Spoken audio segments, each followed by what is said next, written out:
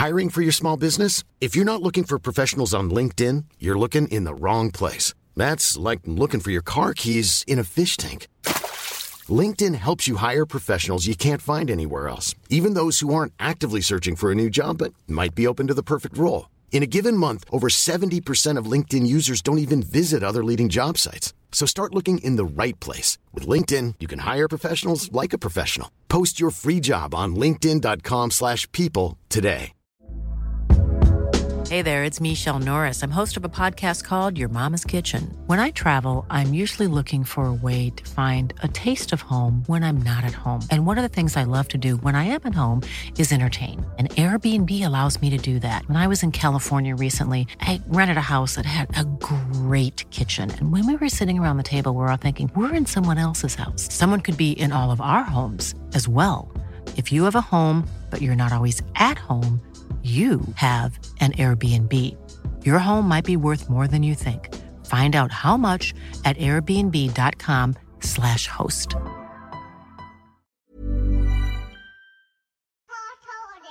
It's a drunken soiree in the within.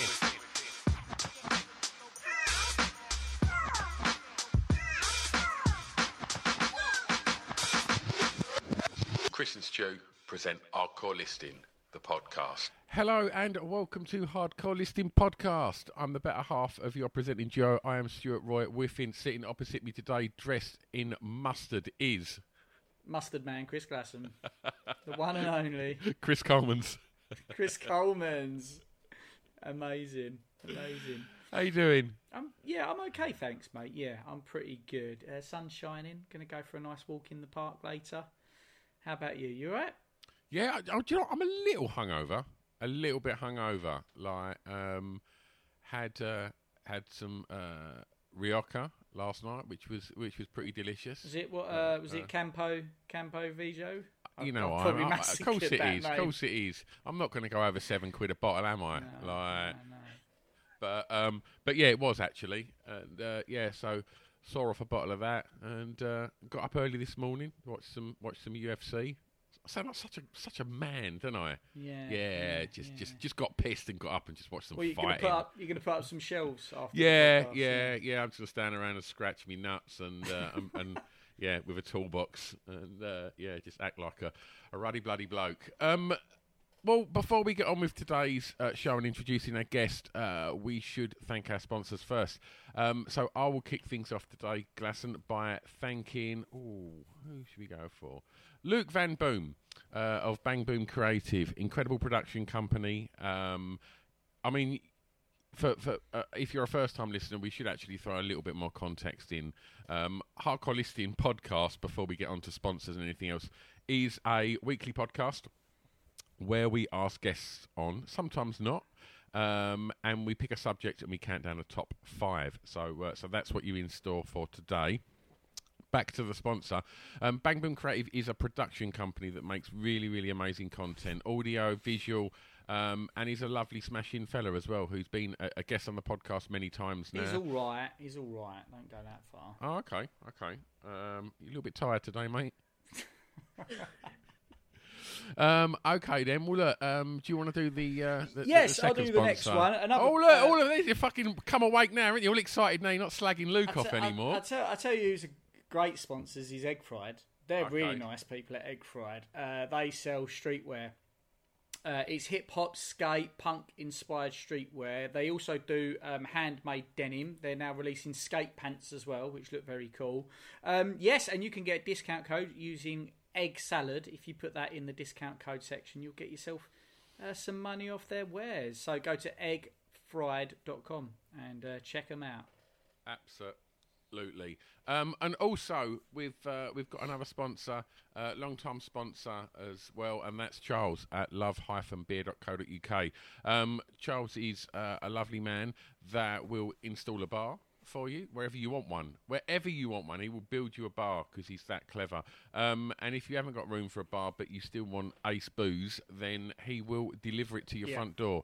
All manner of kind of beer selections like IPAs and stouts and porters, and there's some absolutely smashing booze, and you can find out all about that on love-beer.co.uk. And as mentioned by Christopher over Egg Fried, Charles has given us a discount code as well at Love Beer, so you can save pennies by using the discount code LBHCLP. Cracking. And he will build you a bar anywhere. I saw an Instagram post. He built a bar on a ceiling the other day. So that's pretty crazy, hey? Yeah. I mean, can we talk about that? No, he hasn't really built a bar Right. on a ceiling. I'm just going to say, that grow up. What a load of shit.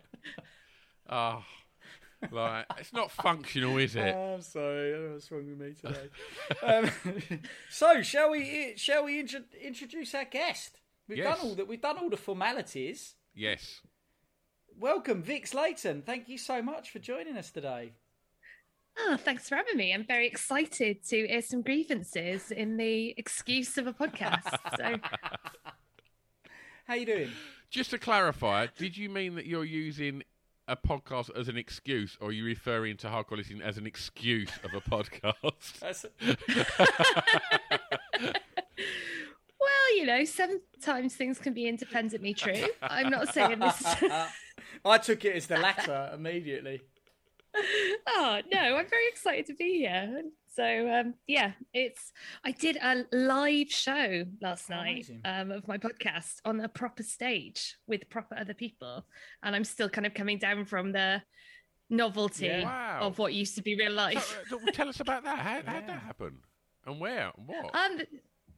The Cavendish in Stockwell is running a carnival of comedy. So they've got a full streaming setup, loads of cameras, a GoPro, a stage, and they invited people to come down and record live. So we streamed it out to people last night. It was lovely. Did you? So that's the first time you've done a live, sort of like a live show podcasting wise. No, I did Leicester Comedy Festival, but that was over Zoom. So it's the first time in ages I've done one with real people next to me. Humans. Yeah, and it was with the guys from Mystery on the Rocks. Oh, wicked. So amazing. That was a handful to host, but in a very good way. So wonderful. Well, Vix, what is your top 5 topic today, please? It is British petty moments. We are not petty. I don't know. Yeah, no, we are. And I'm going to prove you wrong. You are. Yeah. You see, what a top 5, and we are a petty. We are a petty breed, us British. I mentioned it to my girlfriend. She just started listing things off, and I was like, "Actually, you're going way beyond petty now. Stop it." So yeah, I'm looking forward to this top 5 indeed. It's good choice. What made you think this? Was there anything Was it inspired by a moment of pettiness on the, or was it just a burning desire to air your concerns with it? It's who I am as a person. It is a characteristic that I've let bloom. The older I've got, the less I repress it. And now I just completely own it. So I confiscated a toasty maker that I donated to the office shortly before lockdown started because I didn't think people were keeping it clean. The biggest, the greatest thing about toasties, they are delicious, but the greatest risk of a toasty maker is cheese at the back of it, and it's worrying. It's not nice, and people are putting all sorts in there. And technically, I donated it to the office, so it wasn't mine anymore. But that didn't stop me. I put it in a plastic bag, and I didn't even take it home. I hid it under my desk because I knew it was there, and I got to watch people go and look all sad that it wasn't there anymore with their little sad breads. And it's who I am as a person. Yeah. Fucking hell. I did plan to put it back, but then the pandemic happens, and I'm not saying they're to blame for it, but also lesson learned. Yeah. They're not people washing their hands often, are they? The people that are leaving cheese in a communal toasty maker. No, how they do one thing is how they do everything. So, but do you think there's something like? Because I'm not a big fan of I am a fan of a toasty actually, but I can't be bothered with the issues that come with post, eating the cleaning. Yeah. I can't be arsed with it. But my kids are all over it. But again, they don't do the bit afterwards. They don't just clear up. They just make it, then just fuck off.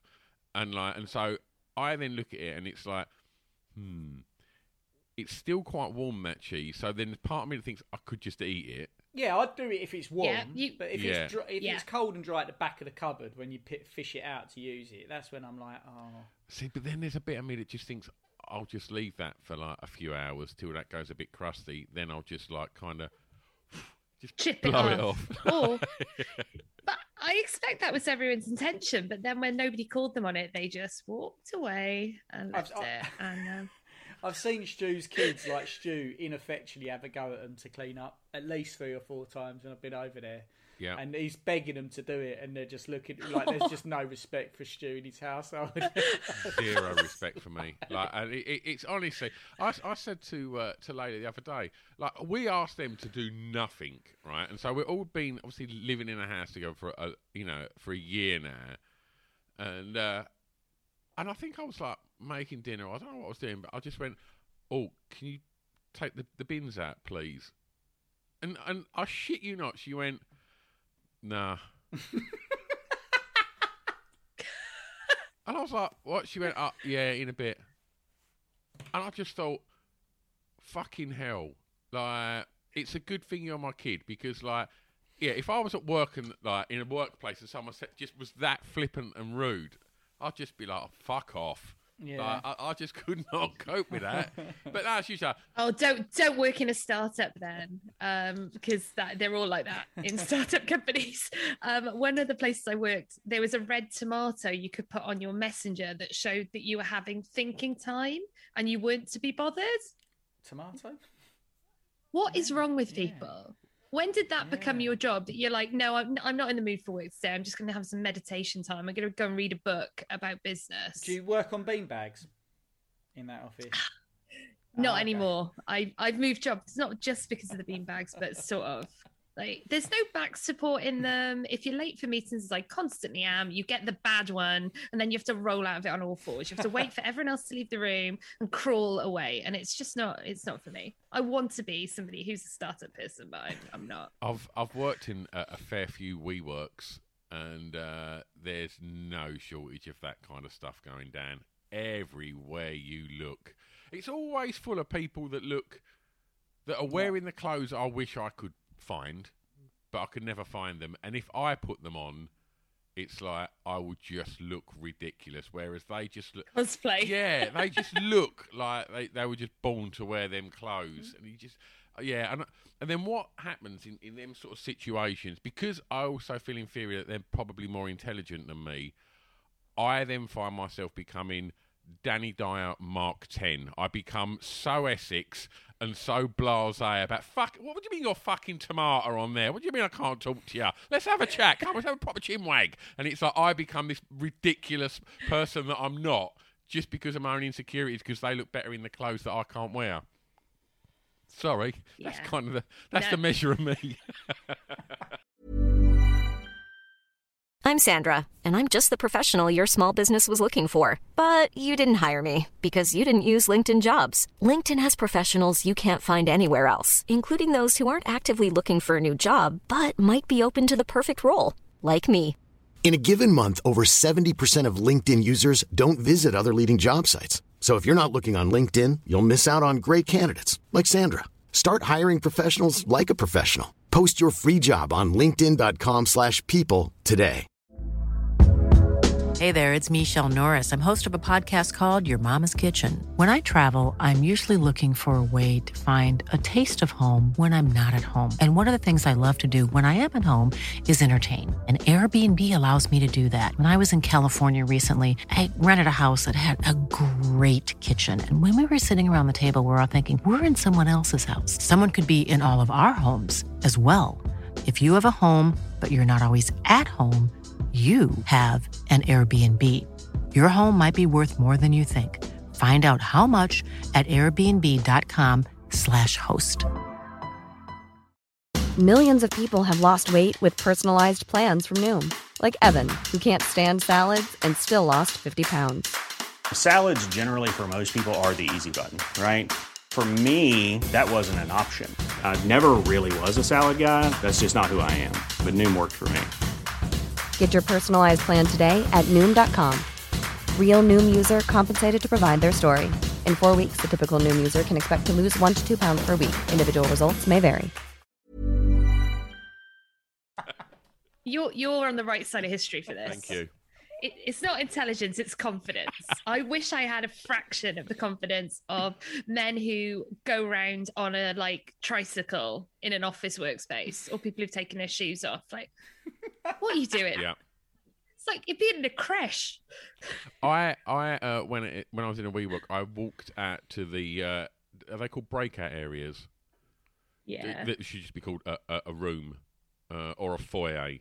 And there's a coffee machine there, and there's all sofas and really, really kind of cool books that I just thought, would anyone notice if I stole these? But no one ever steals them. But really kind of like wanky kind of coffee table books were just sort of sprawled around. And on one of the sofas was just a guy sitting there, and he had an eye mask on. And and obviously, as I walked back past with my coffee in my hand, I gave him the finger. Obviously, obviously. But no, and you just think, oh, grow up. Why are you wearing an eye mask? It's not cool to be weird. One of my offices had a hammock in it, and people used it. Wow. So yeah, very strange. On my first day at that place, they had a sauna as well, because sure. Was you working in a David Lloyd? Because other than a David Lloyd... No, a proper office, a proper workplace, or so I thought. And then 4:30 on a Friday, I thought they must use it as a cupboard. It's a gimmick. Nope. The sauna goes on. They're all in their bath towels. I'm looking at someone's nipple going, can you just set up my emails? I don't really know what to do. Oh, where is he? He's in the sauna. You fucking what, mate? That's crazy. But it's because they want you to live there. Yeah. That's the thing with those startups. They want every hour of your life. They're like, there's a beer tap. Why would you need to go to the pub? Just drink at your desk. It's that kind of 24-hour working environment, because they were ruthless as well, that place. People didn't last long. If you didn't quite meet their expectations, you were gone. So it was all fun and beanbags until you weren't there anymore. Until you wasn't sleeping at your desk.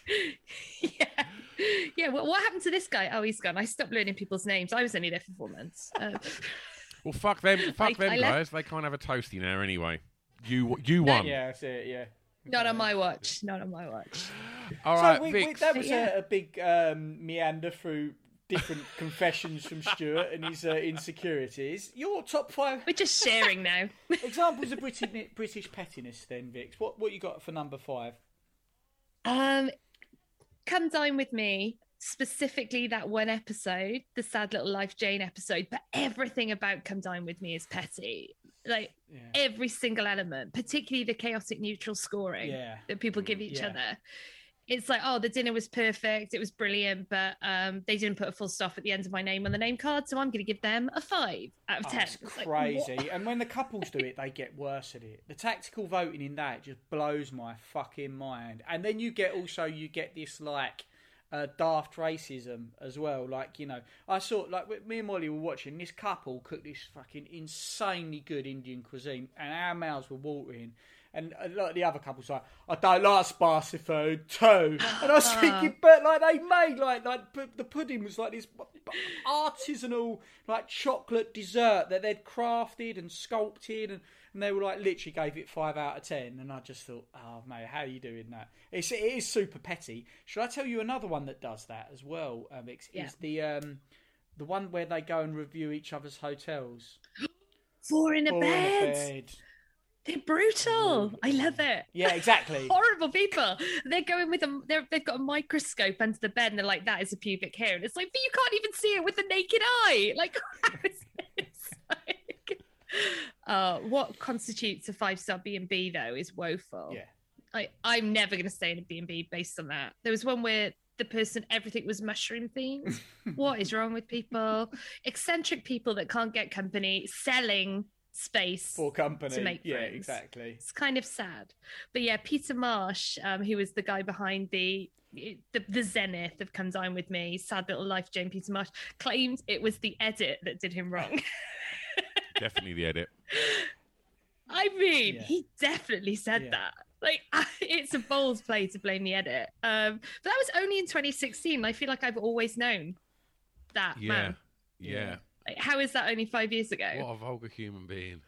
Yeah. Oh, he's the worst. I think he was a car salesman, which figures. But I did some following up, and one of the guys that was not sad little life Jane, is now a comedian and improv person. And he gave an interview about it a couple of years ago. And he ended his interview with the line, his desserts were great, by the way. It's just the main course was too salty in both senses of the word. And I was like, oh, delicious. I really enjoyed the research on that. But yeah, they're meant to not get on. And they choose people who can't cook. Yeah. It's like the X Factor where you get the good people and you get the really bad people. But the trouble with the really bad people, because I went with my friend to an X Factor audition, and we're part of the problem, not part of the solution. No one told him he wasn't any good. No. Like we let that car crash happen in slow motion. Yeah. We went on the bus with him to London. He was like, Santana Smooth was the song that he was singing. Terrible. And we let it. We were like, he's going to go out in the first round. We don't want to tell him. Let's let some producers tell him. We'll all go home. We'll have a day out. And oh my life. He got through 2 rounds. So when you think about it, by the time the bad person gets in front of Simon Cowell, they've been gassed up like mad, because he came out buzzing. He was like, oh, they said I was great. They said loads of talent. You're going in there thinking, I've got this. And then they're all laughing in your face. It's like, I can see why people go nuts, because I would, because that is, you've been gaslit into thinking you've got a chance. Yeah, completely. And then they laugh at you for being surprised that you're not talented. It's half a hand job. It's like we knew someone who they weren't doing any of that, but they were connected enough to production within these large companies, especially Britain's Got Talent, where they knew it was happening, and they always said to us, "Listen, do not ever not that any of us have got any talent, but don't go on any of those shows, or if you hear anyone, because they're going to just draw you in and then just punch you in the face." Yeah, it's pretty brutal. And that's why you get those extreme responses. It's not delusion, it's just hope. Yeah. And when you know that, it's not much fun to watch anymore. So. But I do watch Come Dine With Me. Whenever it's on, I almost can't not watch Come Dine With Me. And even if it's one that we've seen before, we'll still watch it. But the cooking, they are like so many bad cooks. Like they're like, well, you've got 5 people over, you want to win £1,000, and this is the first time you've ever cooked whatever it is that you're cooking. It's like, I've never cooked this before, and it just comes out like a piece of shit. It's like... And then moving the steaks around with their hands that they haven't washed, and you're seeing them poking them around in the pan, and someone's got to eat that. Who's the woman who was cooking the steaks and she was just pulling them out with the oven gloves? Didn't she put them in the microwave as well?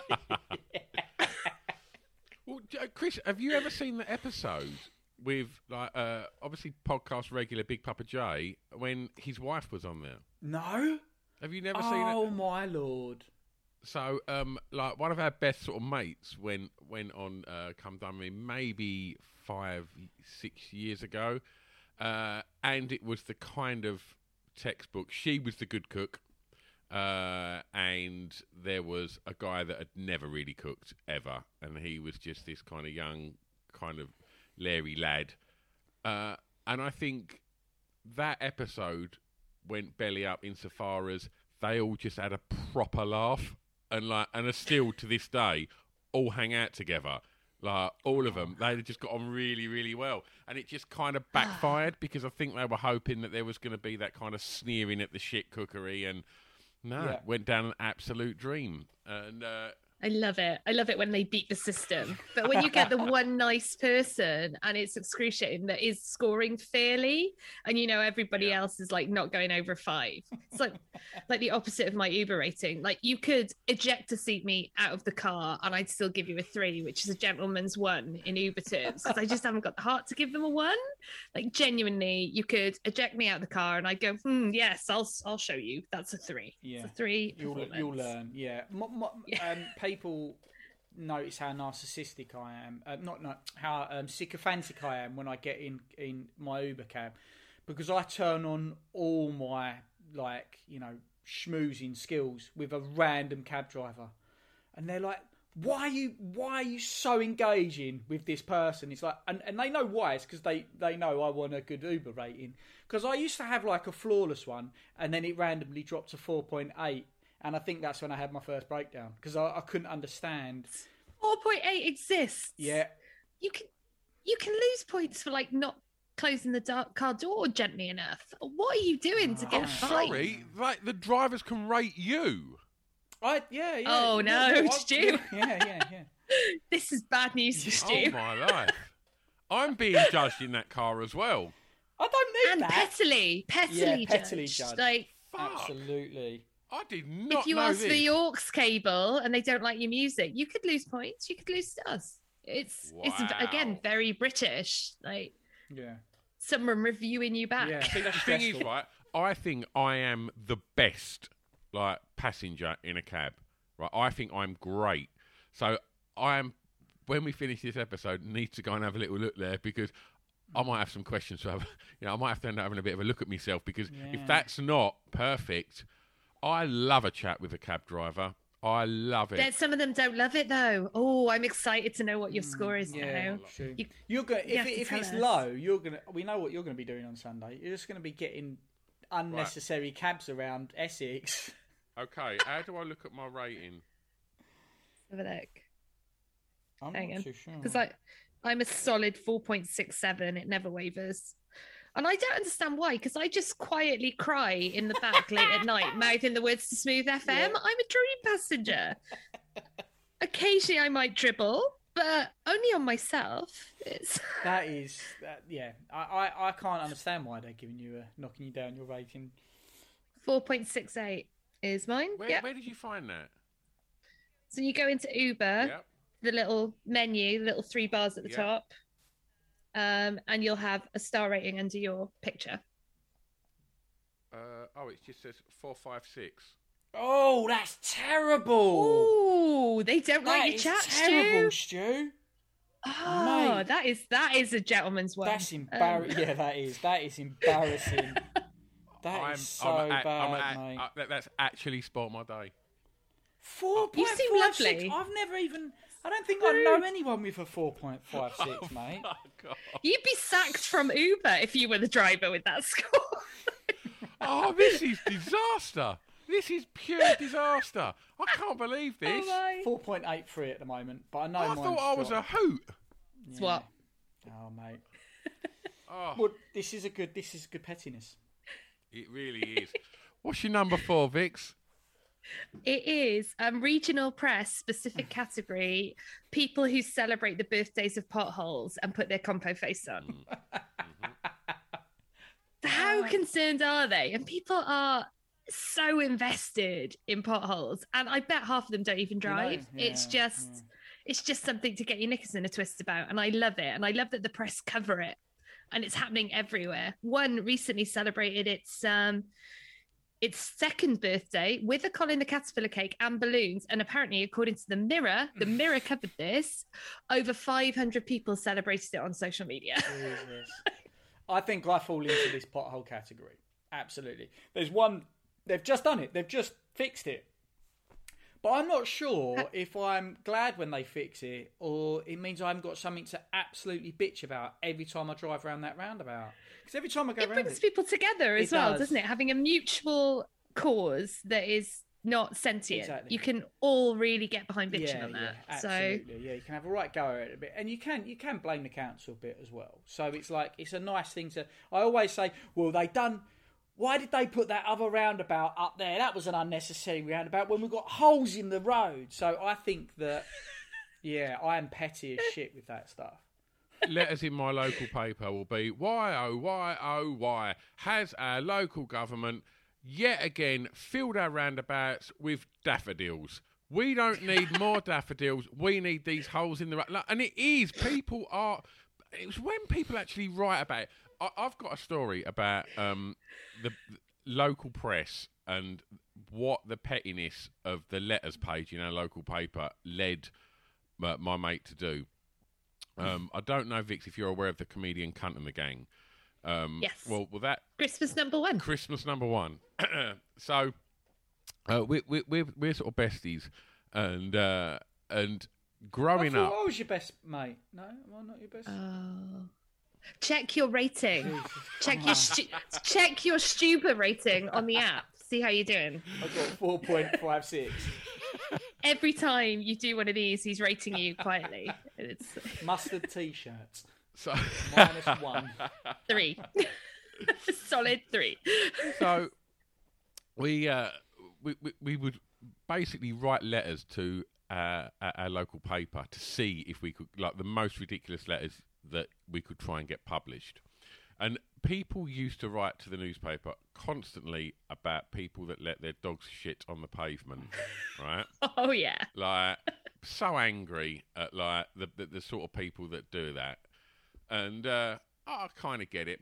And so, Cunt wrote a letter to, I'll throw it out there, the Thurrock Gazette, and said how disappointed he was because his son, he didn't have a son, his son was out doing his paper round of which he'd saved up the money from his first month doing that job to buy himself a brand new pair of Dunlop Green Flash, where when he was walking down King Edward Drive, slipped in dog feces and spoilt his new trainers. And so basically this letter then got published, right?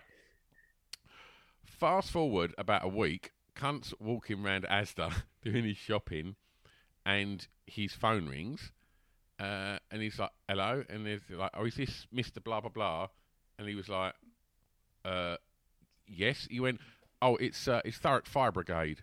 And he was like, oh, hello. Yeah, got in touch with the Gazette, mate. We read the letter about your son. I don't know how big his feet are, but the lads here at the station, we train in Dunlop Green Flash, so let us know, mate, and we'll pop a box of trainers round for your son. And he was like, I'm the worst human being on the planet. Like, no, he's not the worst. They're the best. Yeah. That's a difference. I love that. Did he take the trainers? No. I would have just given them my size.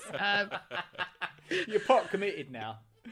In order, you've got to become a little bit worse a person in order to, for no one to not be rude to that fire brigade who are doing a nice thing. You can't reject their trainers. That's so mean. They'll know. They would have known that they'd done a nice thing if you'd have accepted them, and no one would have been any the wiser, would they? They would have felt good. This pettiness extends itself to my favourite hangouts, which are community Facebook groups. Like anything community based, which is just bored, bitter people. I mean, a big one where I live is kids doing wheelies on bikes in the middle of the road. Because you just get bored kids that literally learn how to do wheelies and wheelie down the road, and someone might have to slow down in the car. It's like, right, I'm going on the group. Going on the group. And then you get like 30 people just going, well, it's just fucking ridiculous. It's not safe. And then you just think, oh, come on. And it's like, but then am I as sad? Because I'm reading them all. Yeah. Who's more petty? The person posting it or the person following? And just enjoying it. Just enjoying watching the world burn. Watching the world burn, absolutely. I then started to kind of target that group because they'd always moaned that the council were no longer mowing the Nutbury Park where we live. And so I found a photo on Google of a bear in really long grass, and just said, like, I lost my dog today over the park. When is this council going to mow the... And people didn't realise it was a bear. People were just straight away, didn't even see that, were just moaning straight away about the fact that it hadn't been mowed. So I then kind of moved into the kind of the untoward kids, just spotted these lads outside the chippy, effing and jeffing, and I literally put a picture of Zammo Maguire and Roland Browning from Grange Hill from 1983. No one gave a fuck. Everyone was still just ranting at the fucking disorderly kids that hang around outside the chippy. Yep. And then obviously it all builds to the one where you just go to, look, mate, you're not funny. This is a community group. We're trying to do something for the good here. It's like, oh, and those people are the worst. Yep. Fun sponges. Let us live. Can I just say, this has triggered, I've realised what is one of my worst features is that Basildon buy and sell is where, because I can't. Your story about that was gold. I don't like to take anything to the skip now. If I can give it away, other than I'll do that. But the problem is, as soon as you put something on there, you are opening the floodgates to idiocracy. Because the questions you're going to get on Basildon buy and sell, it does not matter what you write in the post. They will ask you all questions. Like, you'll put collection only in capital letters. Do not contact me if you want me to come and deliver you a sofa. like in London from Basildon for free, I'm not doing it. And people will still go, will you deliver that to me? And what ends up happening is I'll post on there, and I now know I'm going to get into massive arguments now with innocent people who probably don't realise that I've got this problem with the Basildon Buy and Sell page, where if you ask me a stupid question, I'm going to go mad at you, or I'm going to be like, well, have you read? Instead of just when answering their question, I'm always like, well, have you read the description?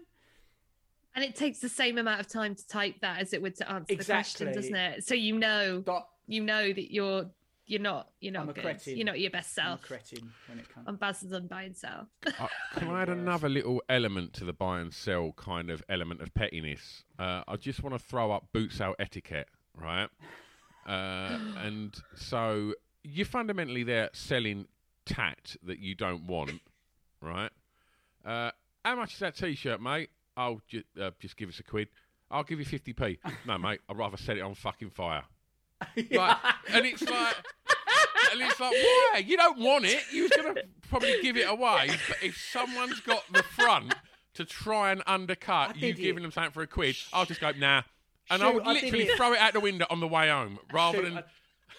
I did it with a TV the other day. This TV was ancient, and it was cheap anyway. This flat screen, it was fucking old, and this young lad had sort of like, and he'd done a bit of bartering with me, and I sort of like went along with it, and then he just randomly went, and honestly, we're talking 30 quid here as well. It was like weren't even worth.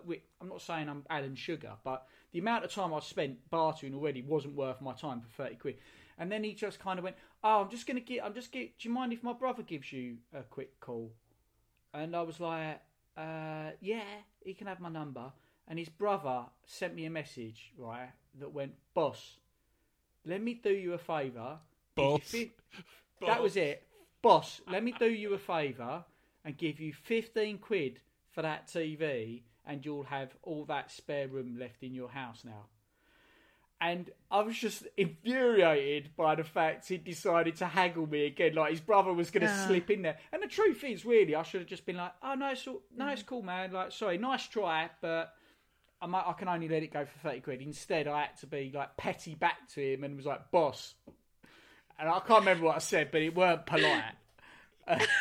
Yeah, so... Did you make that sale? Absolutely not, Vix. That's the thing. Thanks for giving my story a punchline. I lost the sale because I was just so upset, and yet really, if I got 15, upset or petty, see, I'd go a step further. I'd send him a picture of it with like my foot through it. It's a picture of a telly with a fucking sandwich toaster through the screen. Oh yeah, that would enrage me.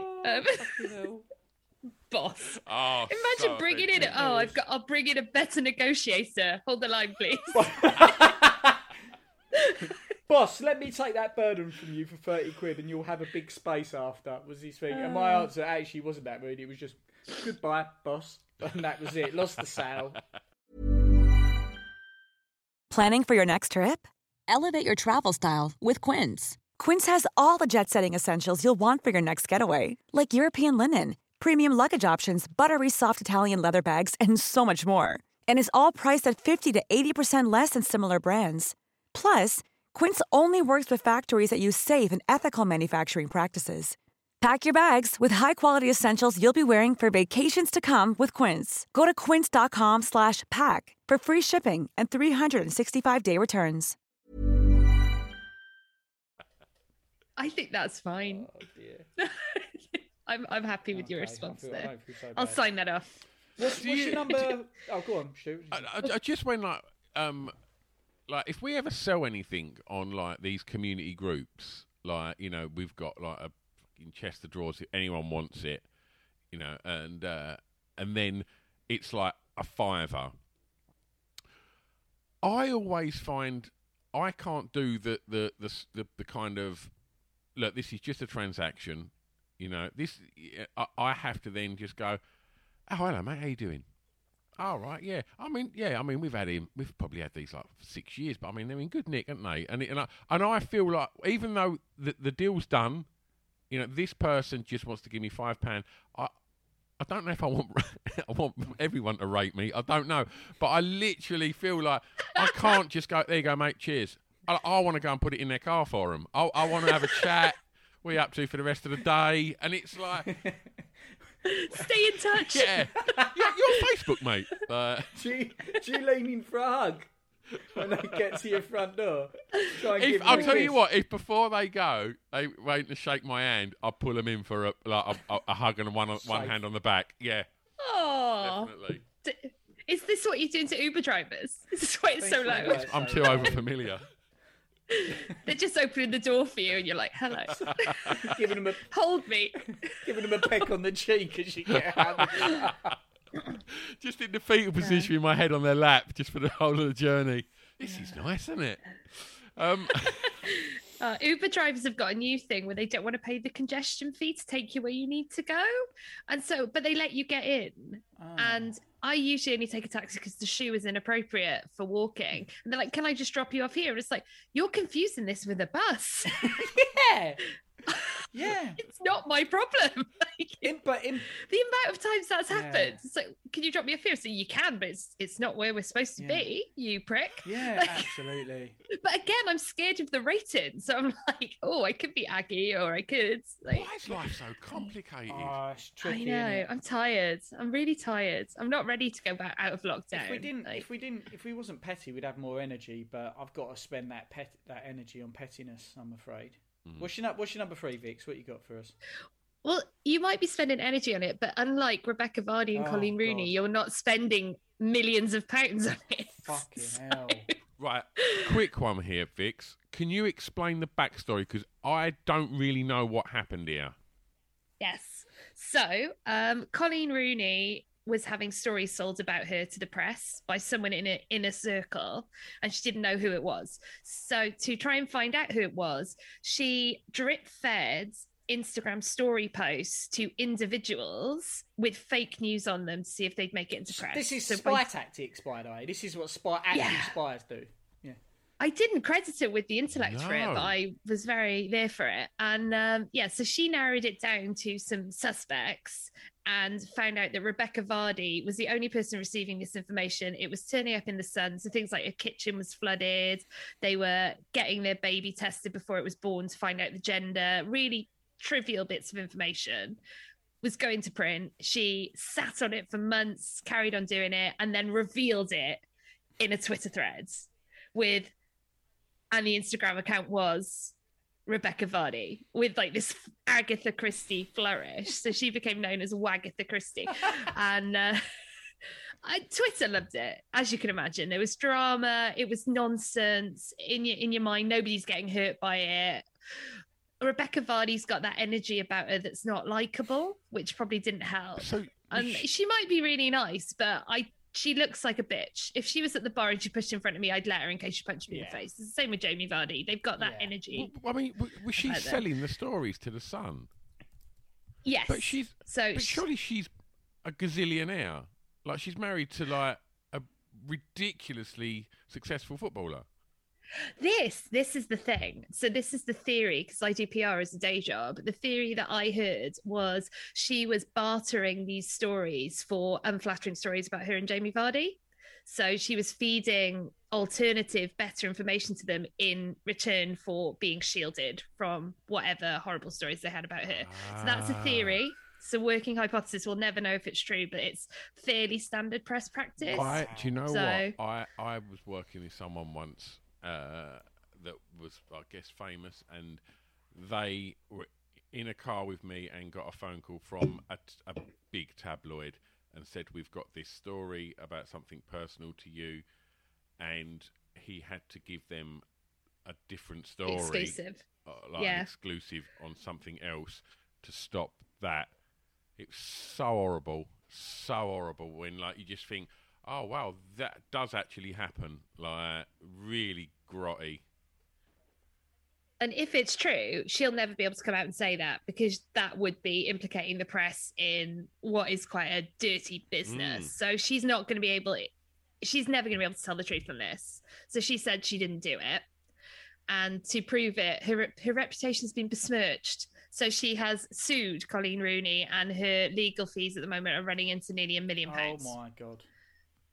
Because she said her reputation's ruined. And I question this, because is it? What was she famous? What was she doing before that she can't do now based on this information? Because this would have just gone away. So has she lost TED Talks, like opportunities to speak at universities? Like what's She's happened? a model, right? Is she still a model? So I don't suppose people really I don't get care. No. You know. I would have remembered Colleen had did it, but I probably wouldn't have remembered her name had she not made such a fuss about it. And yeah, it's been going on for years now. And Colleen said, I will stand this down. Just admit you did it. And she won't. So it's going to go all the way, wasting thousands of pounds of everyone's money for something that everyone has forgotten about. Do you think maybe she didn't? I mean, that would be a twist, wouldn't it? But I think her idea initially was that she'd given her Instagram access to an assistant who had sold the stories, but that would be quite easy to prove, and surely she'd then be pursuing that person, a lawsuit against that person rather than Colleen herself. But yeah, petty. Like no one would have cared about this. I mean, Colleen could have just unfriended her, just block her. She didn't need to make the drama that she did. She must have been so angry that she had to share it with millions of people. And it was like global. Nobody knew who they were, but they knew that it was petty. And that is like flagship British pettiness. Yeah. But the worst thing about it is because it's women, like men have fallen out of things like trainers. Because it's women, they're like, oh, why didn't they go out for a glass of Chardonnay and just sort it out? Silly women. And it's like, men have done this shit as well. And like, I've got one coming out that is beyond about male petty. Yeah. Which is like historic, like it's not just that one. The one, we'll talk about that in a minute. But yeah, it's got a lot worse ramifications, hasn't it? That one. But I'd love to be in a position to sell the stories from our WhatsApp group, Stu. The stuff that I'd love to sell our stories on that. I'll make an absolute fortune. You could as well. So just watch out, mate. Okay. You want to keep our friend rating above 4.56. That's all I'm saying. Well, my mum maliciously uses the Sun's Readers Corner. You can text in. So she often airs her grievances there. They always publish. Really? They don't get a lot of texts. Yeah. She's usually about Philip Schofield. She hates him. He's done nothing to her, but she just doesn't like him. Enough. Right. Next one, Vix. When Britain went to war over a golden stool. Again, this is pure male pettiness. So the Ashanti Empire in Ghana, we went there, took it over, took all this stuff, but there was a golden ritual stool left, and Britain wanted it. So instead of just going, we've got a lot of stuff, this is fine, we've won this, they went back for it. They went back for the stool, and the Ashanti people wouldn't produce it because they're like, it's our stuff, fuck off. And so they went off in a huff, basically, and carried on looking for it in the vicinity because the Ashanti people had hidden it. And the Ashanti people were quite angry about it, so sent out some people to fight them and laid siege to the British colony. And the British just shipped more and more people over to win, costing thousands of lives for a stool. A golden stool. To be honest with you, I think we all want to know, did we get it at least? Tell me we got it. No, we didn't even get it. It was a waste of time. It was a waste of time. Obviously joking, we should have never done that. That's just mad. And there's so much of that in law, like all history of people doing this. Like a stool though. Like a literal, yeah. So yeah, they went for a little meeting with them, and the guy that was leading the party, that wanted the stool, said, "Where is the golden stool? Why am I not sitting on the golden stool at this moment? I am the representative of the paramount power in this country. Why have you relegated me to this chair? Why did you not take the opportunity of my coming to bring the golden stool and give it to me to sit on?" Peak petty. This is from from James Felton's book that I bought in honour of this occasion because I wanted to show that I had range. I didn't want just current affairs petty. The girl's got range. So this is 52 times Britain was a bet. That's incredible. And speaking of that, going quickly back to the potholes thing, apparently a way to get your pothole filled in quickly is if you draw a cock and balls around it.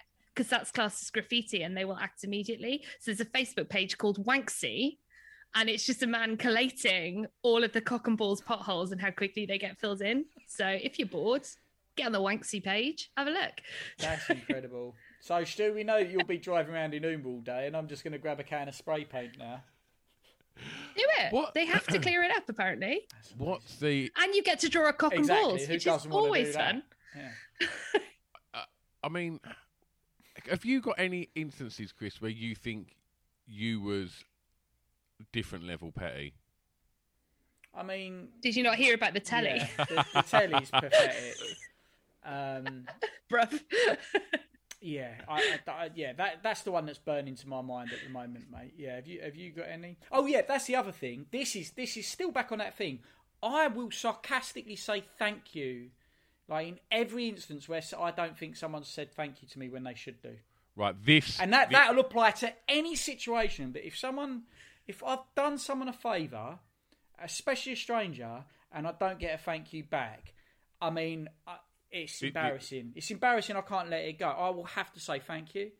You're welcome. It's so horrible. I hate myself for that. This is mine. My worst one I ever done was literally, before I lived where I live now, driving down the road where I currently live, stopped to let someone pass in their car, didn't wave. And they just caught me at the wrong time, done a 3-point turn and went after them. Oh, no. Like, literally flashing them until they pulled over.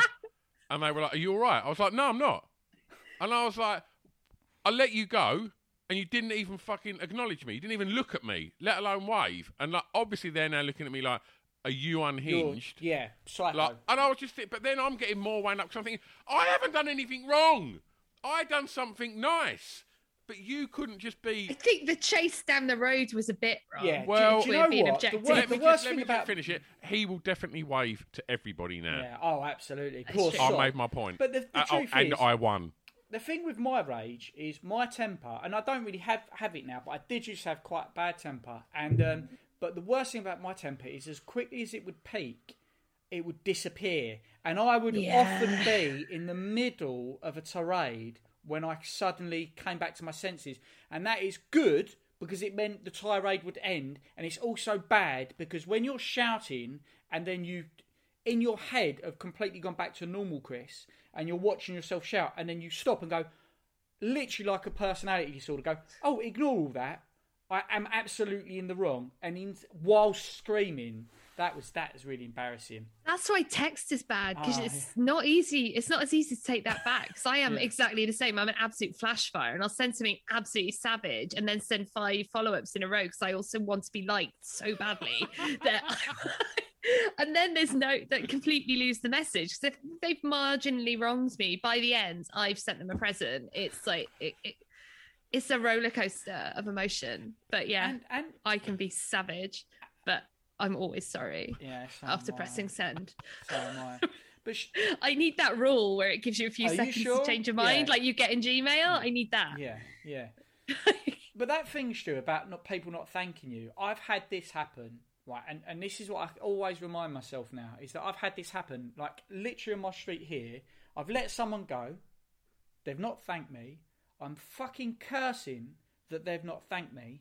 And I've driven past the car that's let me go, and I've not thanked them because I'm angry about the thing that happened a second ago. And then I'm like, I'm exactly the same as the person I'm angry about. And maybe they were wrong, and that's how exactly. It's a chain of misunderstanding. Everyone fucks up on the roads, and that's the thing. You've got to let them go. But no, not me. I'm too petty. But I haven't 3-point turned anyone just yet, Stu. That was a long time ago, but like intense, so intense. It's so ridiculous, isn't it? I'm into it. It's fine. I know that like I have to pick my words carefully when I find myself in situations where I might hold a door open for somebody, or I might just do something nice, and somebody doesn't say thank you. I have a real issue with that, like. And I have to pick my words to respond to that. And there's a few you can use, like obviously it's the, oh, you're welcome, But again, classic. That's fighting talk. or you can just do the fuck's sake, like, or unbelievable, or anything like that, right? My favourite, which I think kind of throws the ball back to them, and it's like, catch this, right? And you tell me where you want to go with this. Do you want to take it up a level, or do you want to have a little think about what you've just done? And I like the charming. Floats in the middle of that. It's your choice. Do you want to read it as, oh, I'm going to get angry about this, or do you want to have a little look at yourself? Charming works perfectly. Okay. I love it. Yeah, I'm taking that. That's me. When I'm allowed to be around humans again, these are the lessons I learned when I was in captivity. Passive aggressive. Yeah, just stewing on all these petty points. Passive aggressive, but didn't start a war. So I guess you've come along somewhere, Stu. So what's your number one, Vix? We're at the number one spot. It doesn't have to be the most important, but yeah. It's probably just the most notable because I'm a Welsh person, and it is the Welsh's belief that beating England is winning, and we could lose every single game of a Six Nations, but if we beat England, we will come away happy. We could win 5 games out of 6, but if we lose to England, we will be fucked off. Like, we have written songs about it. It's embarrassing because England don't give a fuck about us.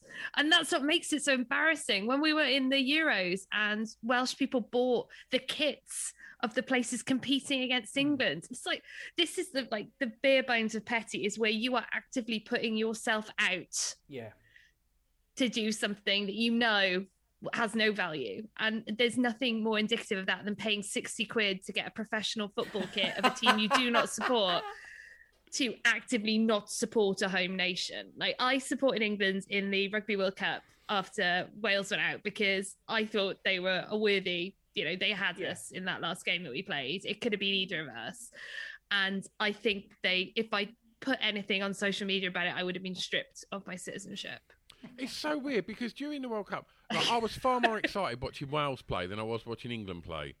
And it was good. But it's not reciprocated, is it? No. And that's what really fucks me off, because I hate that, because I'd rather my friends be happy. I've got a lot of English friends, so I will switch my support over to the next best thing, which is other people that I like being happy. I mean, not on a Wales-England match day necessarily. There'll be a couple of hours where there's sulking from someone, that is fine. But also because we're terribly smug when we do win, it's not classy. There's either a tantrum or it's embarrassing, like pictures of like chariots being used to wipe a dragon's ass. It's like, why can't we just enjoy the win? Like, it just shows us such a bad light. It embarrasses me. Because I love the Welsh. I've got Welsh mates. My best friend's parents were Welsh and French, and I love the Scottish and the Irish. And does that upset Welsh people more that, like, if you've got a bug to bear and you've got this big problem, and then you see the people you hate actively go out their way to like you, does that make it worse? I think so. That would be the approach I would take, like, if I were trying to wipe someone out. I hate you. Why are you being that magnanimous? Don't be benevolent and nice. You can afford. Like, oh, you did play the better game, actually. What? We would not know what to do with that. But yeah, I think it's peak pettiness. We can't enjoy a neighbouring victory. And we can't enjoy a win if there's an English loss in the mix. That's the game that everyone cares about. And it's petty because it's not reciprocated. England playing Wales is just another game for them to win or lose. And it's embarrassing. It embarrasses me. It's a perfect shout out for peak pettiness. Yeah. And that's the thing. It's like, because I was crowdsourcing petty moments, and somebody sent me one where a penalty kick was about to be taken and the opposition team kicked the ball away. And I was like, immediately accepted that as a petty act. But actually it ran down the clock, so it was in their favour, even though you might get in trouble for kicking the ball away. I was like, no, that's strategic. It doesn't count as petty. If you win anything off the back of it, I don't think you can class it as a fully petty moment. So, yeah. There's rules. You did good with your rules. I did. I set out the parameters. I'm bored in my day job, so I did a lot of work on this. I could have done 10. It's a great top 5, Vix. I'm surprised no one's done pettiness. We've been doing this show for what? Such a good 4 shout. years now. Yeah. And I did have to go back and make sure. Oh, no, it's a really good one. It's very good. I'm just thinking they're just coming thick and fast now of just times that I've just been a truly awful fucking person.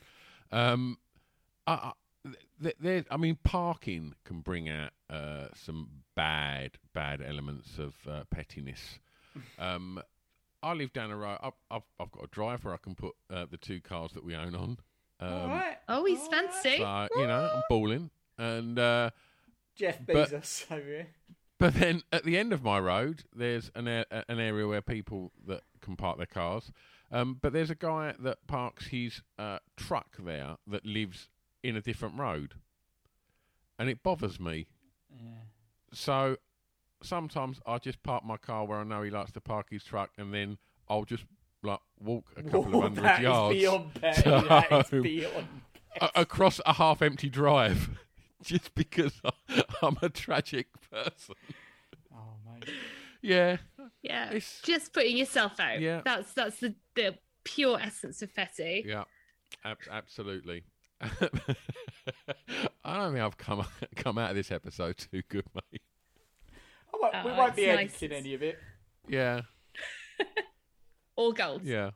Rick, go on, Stu, go on. No, I'm just going to say, if you do see us when I'm out and about driving, then just give us a wave. Yeah. We've all learned something. I'm not sure we're taking the right lessons away from it, but we've all learned something. About ourselves and our Uber ratings. Oh, that's broke me, that has. Yeah, I'm so sorry. So bad. It's a terrible Uber rating, that, Stu. It's so bad. Someone must have a worse one. Are you winding me up? Is that a really bad rating? I've not seen one. It's that pretty low. bad. I've not seen one that low. Holy shit! Yeah. I mean, I've been sick down the side of a cab, and I'm on 4.68. So the driver was like, "I'm going to fine you." He got out of the car. He's like, "I'm going to take pictures of it," and I'm going to take pictures of it as well. I don't know what I was doing with these pictures, but I think we agreed it was knock for knock at the end. Basically. Brilliant. I'm honestly, I haven't really been listening to anything you two have been saying for the whole thing. I've literally been trying to kind of regress myself to every Uber driver that I've ever spoke to as to where I might have gone wrong. Go through your history. You can see your history. That will help you prompt. Well, I reckon I've only ever used Uber about 15 times, so I'm not a regular user. So I'm hoping that's the reason that I'm not really. So you really could have popular. had a one in amongst all the I know fives, that I maybe. had one coming out of London that all of a sudden.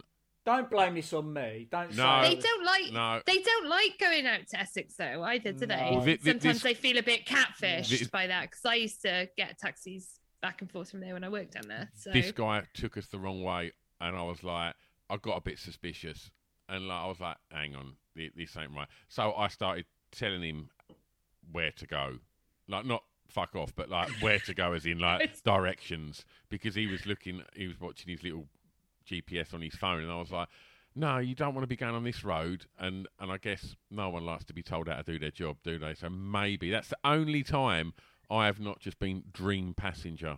Like, yeah, it's the same when I'm on mute and people tell me I'm on mute. I'm livid, even though they're right, and I'm on mute. I'm fucking livid for that moment. I'm like, and I'm like scrabbling around for a reason that I meant to be on mute, so they can see my mouth moving. I'm like, I was talking to my husband. Actually, I wasn't. I just can't bear it. it's just a moment of pure horror. I've done it in a meeting, Vix, where I was just like, where I'm just on mute and I literally can't get my mouse, can't get to the unmute button in time.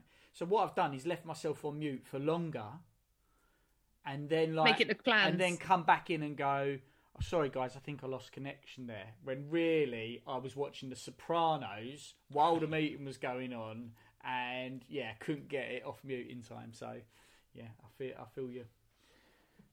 Yeah, it's so irrational, because they're right. I am accidentally on mute, but I can't accept it. It's like when someone tells me my light's on my phone, livid. I'm like,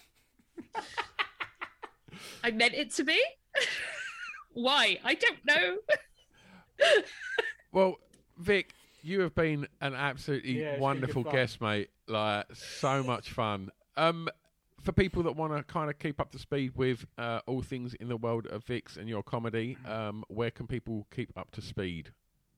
I do my best work on Twitter at PRVix.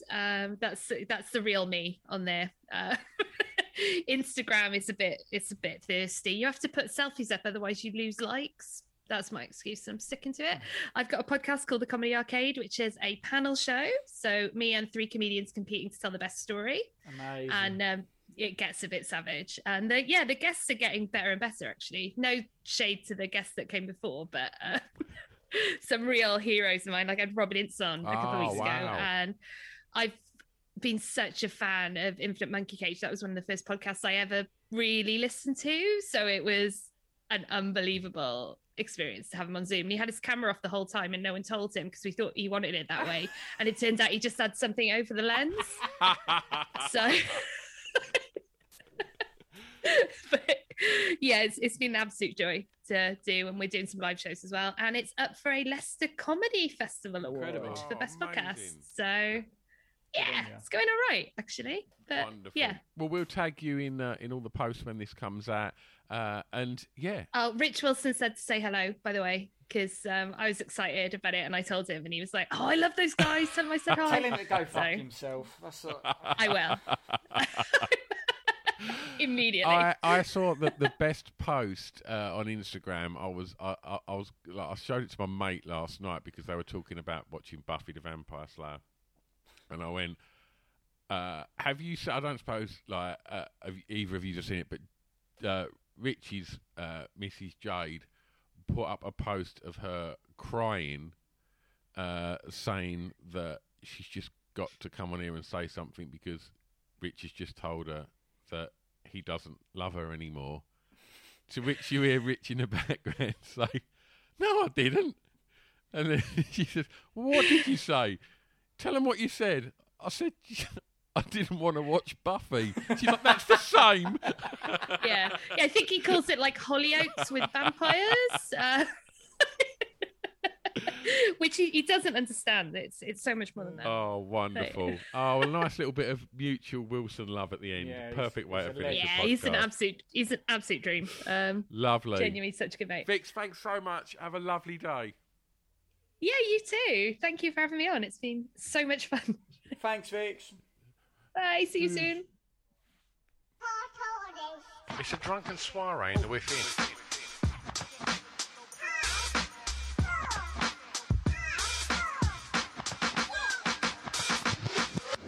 Chris and Stu present Hardcore Listing, the podcast.